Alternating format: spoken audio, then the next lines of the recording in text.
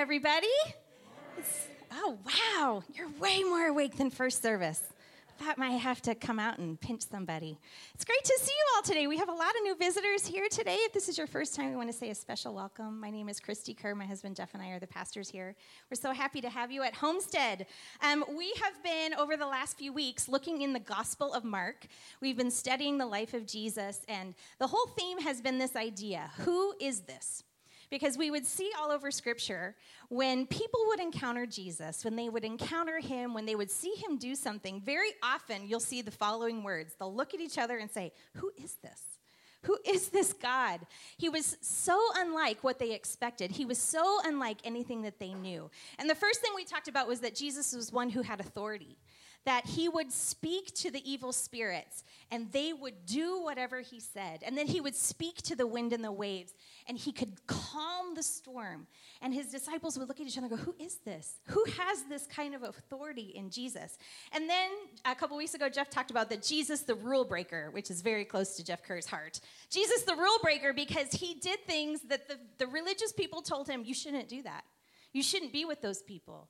You shouldn't associate with those people. You shouldn't eat with those people." And Jesus said, "Hey, I came because the sick are the ones that need a doctor." And so he was not afraid to love people, even though other people would look at him and say it was something he wasn't supposed to do. He was a friend of sinners. And then last week we talked about Jesus had humility. In those days, if you had authority, it meant that you used it to prop yourself up at the expense of others. And you would use it to exploit those beneath you. But Jesus told his disciples, "Not so with you. If you have authority, then you will leverage yourself for the betterment of others." And even to the point where Jesus said, "And I, even the Son of Man, came not to be served, but to serve others and to lay down my life." He flipped that upside down. They had never seen anybody with authority who served. And they would say to themselves, "Who is this? Who is this Jesus?" And so today we're going to continue on in the book of Mark. We're going to look at chapter 11. So if you have your Bibles, you'll want to turn there. Now, this is the beginning of Holy Week in Scripture, meaning this is the last week of Jesus' life. By Friday, Jesus will have been arrested and crucified on the cross, and by Sunday, he will have risen again. So this week is so important to our faith. So it's good for us to take a look at what events are happening during this week. What do we see Jesus teaching about? What do we see him thinking about? What do we see him doing? And today is Palm Sunday, which is the day that Jesus enters Jerusalem for the last time. Now, this is significant in a lot of different ways. First of all, Jesus has been performing miracles and signs, and he has gained this huge following of people. And people are starting to believe that he is the Messiah. Now, what does that mean, right? Throughout the Old Testament, God spoke that a Messiah was going to come and rescue the people. They had faced so much opposition and heartache, and God had given them a promise that he was going to send a Messiah to rescue him. And the Old Testament was filled with prophecies and clues as to who this Messiah would be. And they knew those scriptures. They had been watching for him. They had been looking for him. And the Jewish people knew those scriptures to heart, and they had been waiting for this hero to come and rescue them. So at this point, the people were finally putting two and two together and looking at Jesus going, "Wait a minute, maybe this is our Messiah. Maybe this is the one that we've been waiting for." You'll recall until now, he has kept this information close to the chest. When evil spirits would shout out, "I know who you are. You're the Messiah. You're the Christ," he would tell them to be quiet and would say, "It's not time for this information to be revealed." But right now, this day, riding into the city of Jerusalem, Jesus is laying all the cards out on the table.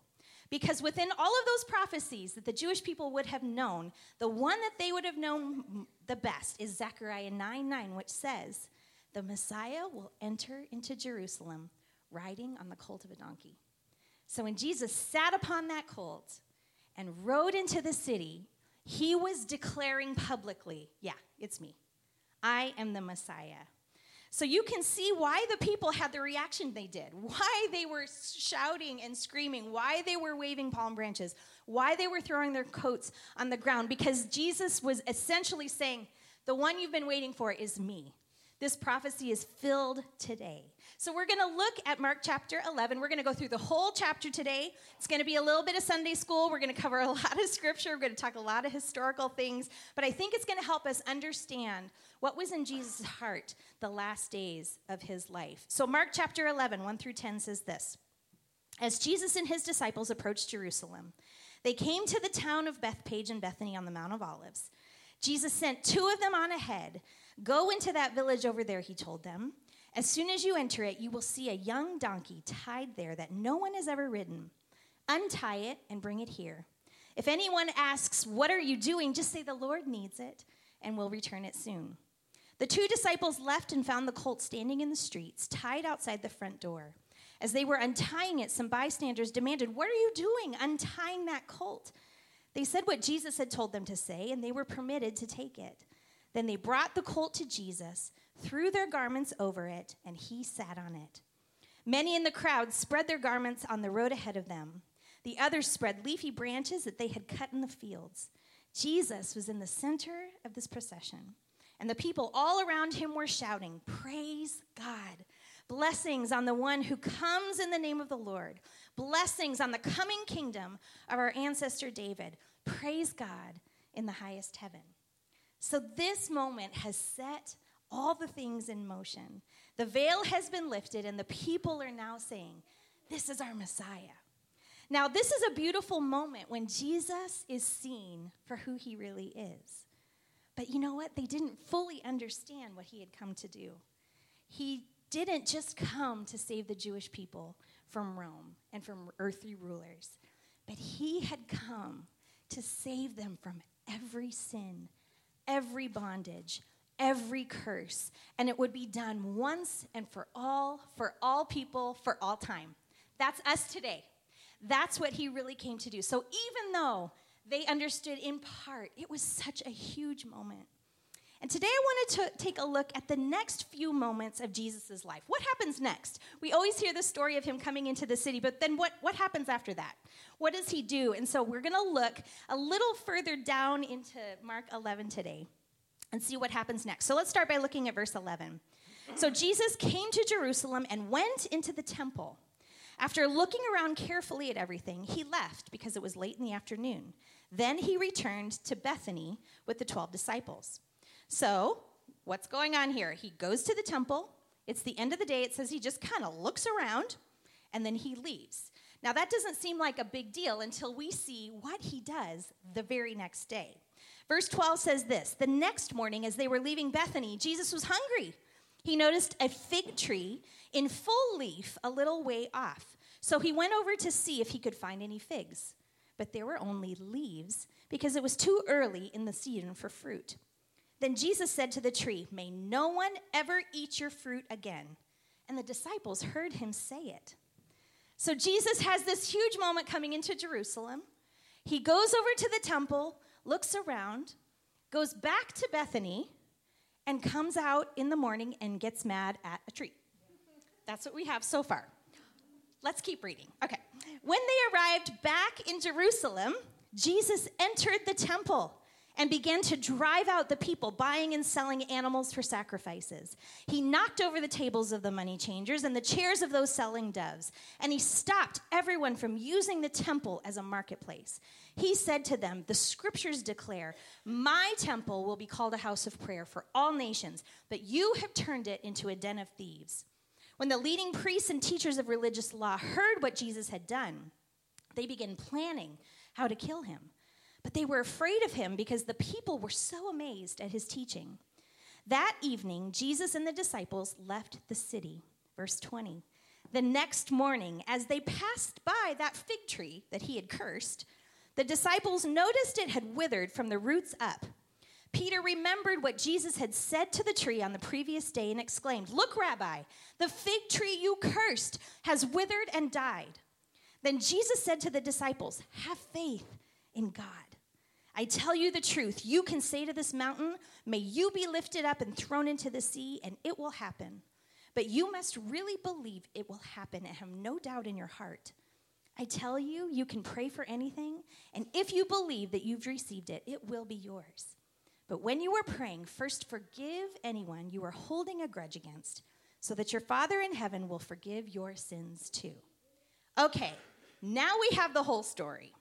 So let's see what we can find out. What is going on in Jesus' heart and mind in Mark chapter 11? So let's unpack this a bit. Verse 11, after his triumphal entry, Jesus goes to the temple, and he looks around, and something there makes him very angry.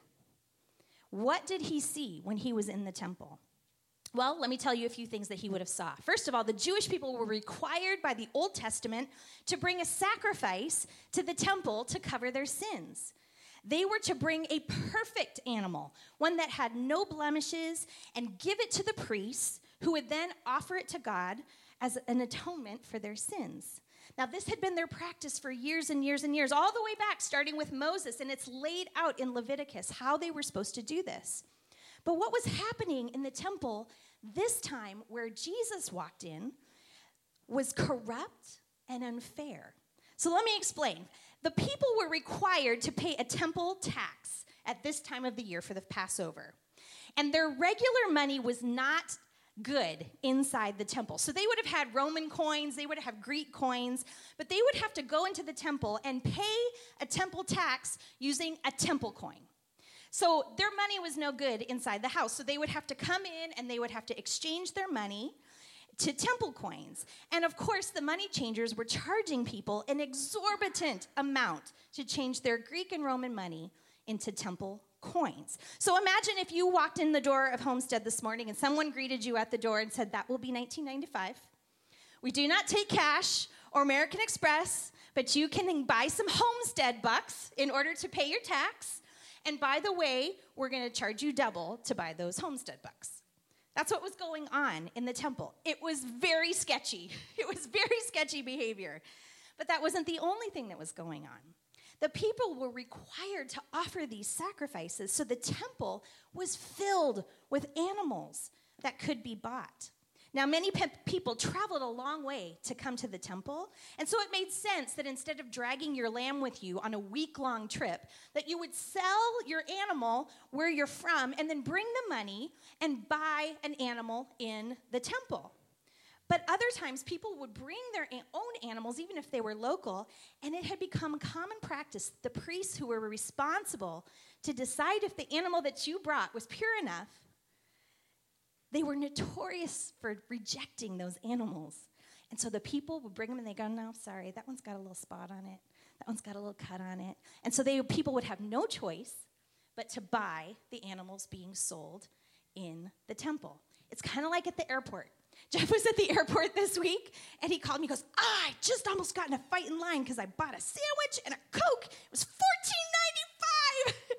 And I said, "Okay." He's like, "But they get you." He always hates it. That's how they get you. Because what are you going to do, right? You're there. You're not going to leave. You can't go. This is what was happening. They needed their sacrifice. They needed their animal. And one source that I read this week said that if a dove was 15 cents in the marketplace, when you walked into the temple, you would pay $15 for it. So that's what's going on. In verse 11, Jesus walks into the temple. He looks around. He sees the money changing. He sees the animals. He sees the little old ladies buying a dove with their last money, but paying so much for it. And he gets angry. And that is what we see. But it says that he left because it was late in the day. I think at that moment, Jesus knew what he was going to do the next day, but he was waiting until everybody was there. He was going to come back when it was a full house and let them know how he felt about it. So what in particular bothered Jesus about this scene? Now, of course, we know that Jesus would be bothered by the dishonesty. Of course, we know that Jesus would oppose extortion and cheating people out of their money. But what really got to him this time? Okay, so this is where this really weird story about a fig tree comes in. So let's read that in verses 12 through 14. The next morning, as they were leaving Bethany, Jesus was hungry. He noticed a fig tree in full leaf on a little way off. So he went over to see if he could find any figs. But there were only leaves because it was too early in the season for fruit. Then Jesus said to the tree, "May no one ever eat your fruit again." And the disciples heard him say it. Now, at glance, this looks like, what a random story to be dropped into this part. But Jesus is revealing to his disciples the heart of why he's so angry. Jesus was hungry, so he walked to the tree to get some fruit, but it didn't have any fruit, so he cursed it. Now, why would he do this? Was he just really, really, really hungry? No, but here's what I learned as I studied this week. Fig trees are unique in a very particular way. They produce leaves and fruit simultaneously. So whereas some fruit trees will produce the leaves, and then later on will produce fruit, fig trees produce the leaves and the fruit at the same time. So when Jesus saw a fig tree with leaves, he assumed there would be fruit. But when he got closer, he discovered that there was no fruit on the tree, only leaves. So now that we know the context of the story, now that we know what Jesus saw in the temple, now that we know what he had been thinking about all night long and what he was just getting ready to do to walk into Jerusalem and knock over the tables, we can figure out what his problem was with this fig tree. It had nothing but leaves. It had no fruit. It looked really, really good on the outside, but it really didn't have anything to offer on the inside. It looked like it would provide something to someone who was hungry. But once he got closer, there was nothing there to satisfy his hunger. It looked good from the outside, but there was emptiness on the inside. And that was what Jesus saw in his Father's house when he walked into the temple. He saw a place where people were coming because they were hungry to have a relationship with God. It gave the appearance of being a place that would help them connect to God. And yet those inside the temple weren't actually doing anything to help these people connect with God or see God for who he really was. And the priests and the Sadducees made the temple look like it was doing the right thing, but they didn't really care about those people. It looked good on the outside, but when they got closer, there was nothing there to satisfy the hunger of the people. He was angry at the religious leaders because there was nothing but leaves in the house of God. In Matthew 23, Jesus lays out his frustrations. It's an entire chapter of him talking about how angry he is with these religious leaders. 36 verses that he goes on and on and on. I just picked out 3 because otherwise we'd be here all day. It says, "What sorrow awaits you, teachers of religious law, and you Pharisees, hypocrites! For you're so careful to clean the outside of the cup and the dish, but inside you're filthy, full of greed and self-indulgence. You blind Pharisee, first wash the inside of the cup and the dish, and then the outside will become clean. What sorrow awaits you, teachers of religious law, and you Pharisees, hypocrites!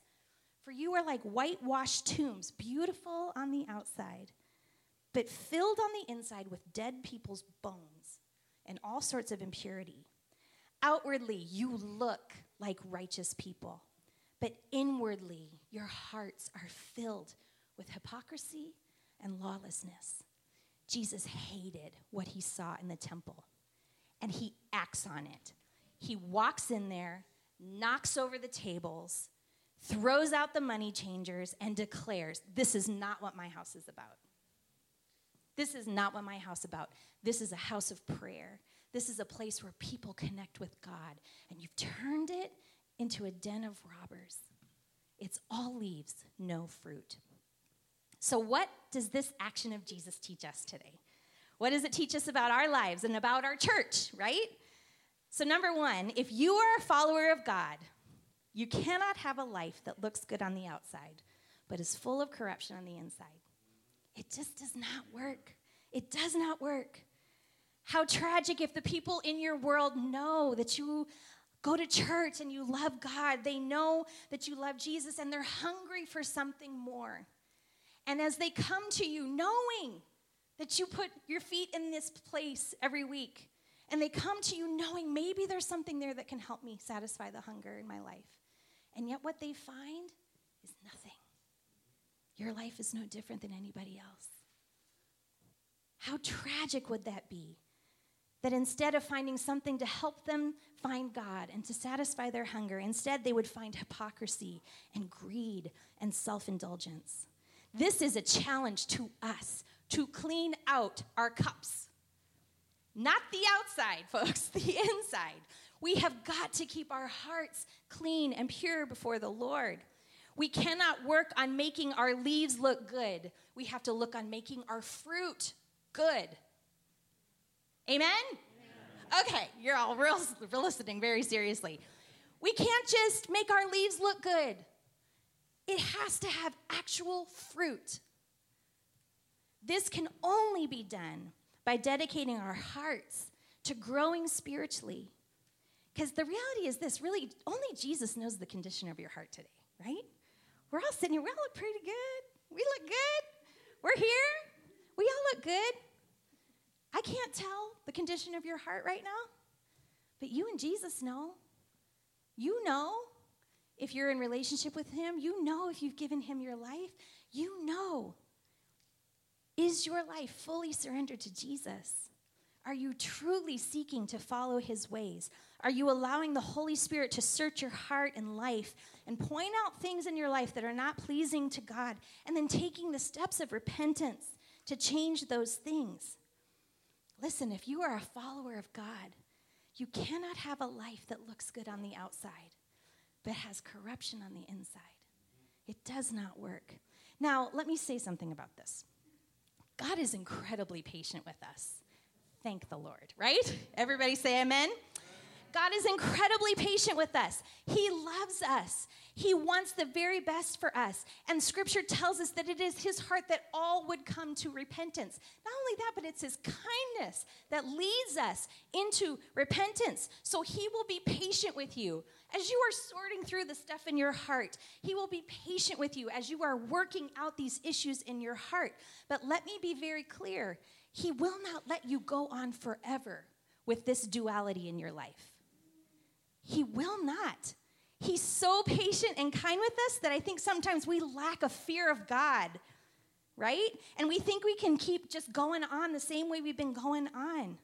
But what we see here is there comes a moment that Jesus comes in and knocks over the tables. There's a moment that he says, okay, that's enough. You know why? Because he's a good father. And he knows when the right moment is to step in and say, okay, now it's time for some discipline, right? I was horrible at this when my kids were little. They're like, okay, one more chance. You get 3 more chances, guys. And Jeff would be like, oh, why don't you just ground them already? And I'm like, I just want to give them another chance. I really believe they're going to do better. Right? Closer to the heart of God, right here. But the reality is, you all know, there comes a moment that you got to knock over the tables and say, enough. You cannot keep going on like this. Something has got to change. Jesus knocked over the tables, not because he's a jerk, but he had said, it's enough of this. I'm a good father, and I know when it's time to say enough. And am I the only person that has the Lord speak to me sometime? Christy, I'm warning you. I've told you once. I've told you twice. I'm going to get to this part of your heart and your area. You can do it my way or we can do it my way, right? We have to have a heart that is open to the Holy Spirit. We have to keep the posture of, search me, God. What is in my heart? If there's anything in there that is not pleasing to you, please wash it clean. We cannot take this posture that we're going to just keep going on and not think that there's going to come a moment that God is going to come in and knock over the tables.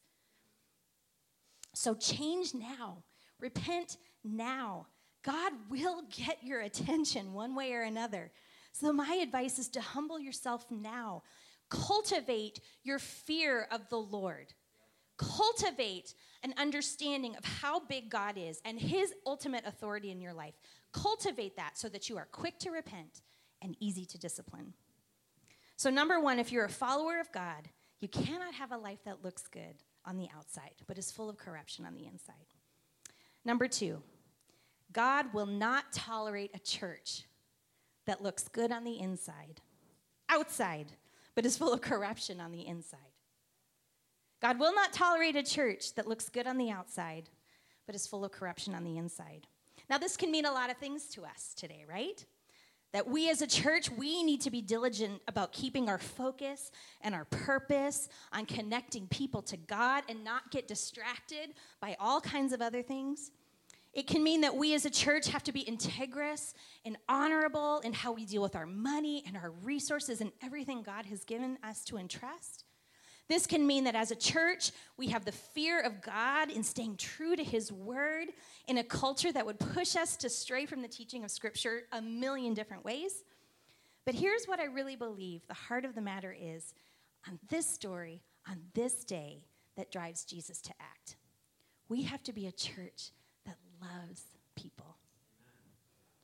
I think the thing that got Jesus' blood boiling was that in all their operations, the Pharisees and the Sadducees and the temple workers not once thought about the people that were walking through their doors.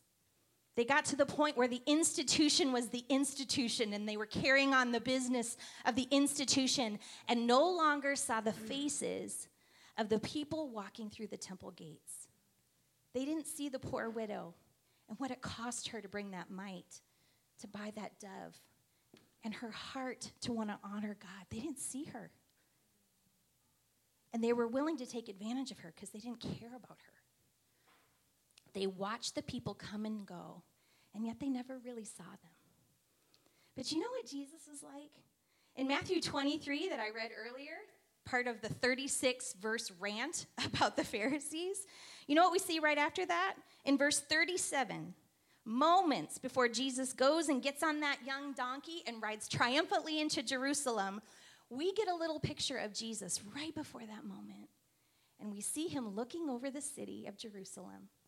And it says that he was weeping over the city. It says in verse 37, "O Jerusalem, Jerusalem, the city that kills the prophets and stones God's messengers, how often I have wanted to gather your children together as a hen protects her chicks beneath her wings, but you wouldn't let me. And now look, your house is abandoned and desolate.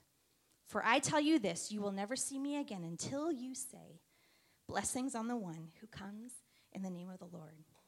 Jesus loves Jerusalem. He loves the people in Jerusalem. He's weeping over their pain and misguided religion and the emptiness of their hearts because they've rejected the things of God. He sees their flaws and their sin and their brokenness. Even the fact that they wanted to kill the prophets and stone people just like him. They were not fans of this. He even names their brokenness. You want to kill people like me. And yet how I've longed to gather you in my arms like a mother hen gathers her chicks and protect you. That is the love of Jesus for the people, and we have to have that heart, the same heart as Jesus. We cannot be the kind of church that loves God but hates people. It doesn't work. Without the love for people, we will eventually turn into what that temple had become, a place where people were coming in and going out, doing all the right things, looking really good from the outside, all leaves, no fruit. And the only way to combat that is to love people the way Jesus loved people. Here's what I really want. I want when people hear about Homestead Church and they see our leaves and they're like, wow, cool church, nice building. Those people really are kind. Wow, they seem like they're a good family. Wow, they still really seem like they love their community. That when they come here and they actually get to know us and they actually get to be a part of our community, that the reality is better than the rumor. That they don't come in and go, oh, well, that looked good, but not quite what I was expecting on the inside. But that it's even more, that they say, wow, these people really care about us. And I'm a hot mess, and I came in as a hot mess, and they still loved me. And they still pointed me to Jesus, and they still cared enough to walk with me when I was still struggling. That's what I want. I want the reality to be greater than the rumor. That we don't just look good from the outside, but when they come in our doors and encounter us on the streets and interact with us in the community, that our love for them is even greater than what they would have anticipated. That our fruit is real. It's real. And they find Jesus, and he satisfies their hunger. Lucy, you can come on up as we wrap up today. Now, this is not easy, right? Sometimes they're so unlovable. Oh, I must be the only one that thinks that. Sometimes the world is real unlovable. And sometimes it's really hard to know, God, I want to stand up for truth, and I want to do this, and how do I do this? Anybody else find this very complicated? How do we do this? How do we love people the way Christ loved people? Well, as we wrap up these last few verses in Mark 11, Jesus goes into this little ending, which seems super random again when you first read it. Let me read it to you. Then Jesus said to the disciples, "Have faith in God. I tell you the truth. You can say to this mountain, 'May you be lifted up and thrown into the sea,' and it will happen. But you must really believe it will happen and have no doubt in your heart. I tell you, you can pray for anything, and if you believe, you will receive it. It will be yours. But when you are praying, first forgive anyone you are holding a grudge against, so that your Father in heaven will forgive your sins too." At first, this seems like a random thing for Jesus to say. And a lot of times we pull this verse out of context and we think that Jesus is teaching us how to perform big miracles. Or we look at this and think, well, Jesus telling them how to curse fig trees? Is that a thing we need to know, right? But it's not what he's talking about. Now that we know the context in the story, Jesus is teaching this whole lesson is for his disciples on how to keep the fruit in your life. How to not just have leaves, but how to have fruit. And so what he says, the first thing he says, is have faith in God. Believe that God can change your heart. He can change the things in you that you have been struggling with for so long. And you're like, Lord, I want to live pure before you, but I keep trying and I keep messing up. Have faith in God. He is big enough to help you. And have faith in God that he is big enough to help them. He is big enough to reveal himself to a very hurting and broken world. Have faith in God. Don't give up on loving people. God can give you the love you need to see them and serve them. Believe in God. He's saying, loving people, I get it. It can be like a mountain in front of you that seems impossible. But if you pray and you ask me, I will make that mountain move. I will pour love into your heart that you never imagined you could have. For people who you disagree with on so many levels. I can do this. I can do that kind of miracle. Have faith in God. I will pour love into your heart for them. Don't give up on loving them, even when they're really unlovable. And even if it seems like that mountain is still standing in your way, have faith in God. He can move it. And then he says a second thing. He tells them to forgive. He says, you're going to have to make sure that anger doesn't grow in your heart. You're going to have to forgive people. You're going to have to let go. You're going to have to resist the urge to think you're better than them. You're going to have to resist that urge that thinks they're getting what they deserve. Because guess what? We also deserve it. We just have found the answer. So we have to forgive them. What did Jesus say on the cross? For the very people that killed him, he said, forgive them, Father. They don't know what they're doing. That has to be our heart for the world. Have faith in God and keep your heart tender towards other people. Forgive them. Let it go. I've used this analogy before. I think about it a lot.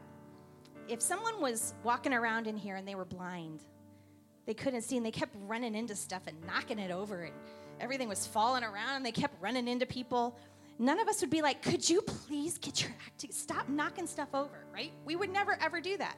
Why? Because they're blind. They can't see where they're going. Scripture tells us that those that don't know Christ are like the blind, walking around in darkness. So what's our job? To come and grab their hand and say, hey, let me help you. That's our job. We will never do that if we're mad at them. It's just not going to work. So we have to keep the heart of Jesus that loves people. If we don't want to just look good, but we want to be good, Let's pray. Lord, I'm in awe of your love for me when I think about how you have lifted me out of a pit and put my feet on solid ground, how you have loved me when I did not deserve it. Father, thank you. We have hearts of gratitude today. We recognize what this week means for us. While we were yet sinners, you came and you died for us. So, Lord, we fully give you our hearts today. God, I pray that you would search us, know us, see if there's any offensive way in us. God, we want our lives to not just look good. We want them to be good. We want to bear fruit for your kingdom so that people would see the goodness of God. So, Lord, search us. We give you full reign. Show us where we need to change. Show us how we need to wash out the inside of our cup, not just make the outside look good. Lord, we dedicate ourselves as individuals to pursuing the heart of God. And secondly, Lord, we want to be a church that loves people the way that you love people. And Lord, we don't always know how to do this. We're awkward and clunky at it. But I thank you that you tell us in your word that if we have faith in you and your ability to move that mountain out of the way, that you can pour a love into our hearts for other people beyond what we could ever imagine. A patience, a kindness, an understanding, a compassion. And that through that, Lord, you would help us bring people to know you. Lord, I pray even this week that there would be people who would come to faith in Christ. I pray there would be people who would come to Easter Sunday and find you. We pray that the lost would be found, God. We want to be about your kingdom business of loving people and seeing them come into faith and relationship with Jesus. Help us to know how to do this. Help us to be a church that loves people. God, we're so grateful for your hand in our lives. I pray blessings on everybody here today, Lord. I pray that this week they would hear your Holy Spirit whisper to them areas that need discipline, people that need prayer, and people that you want them to share faith with this week. We thank you so much for your goodness. In Jesus' name we pray all these things. And everybody said, amen. We're so glad you came today. Please join us on Friday for Good Friday services. And then Sunday we have our 3 Easter services. So have a great week. God bless you.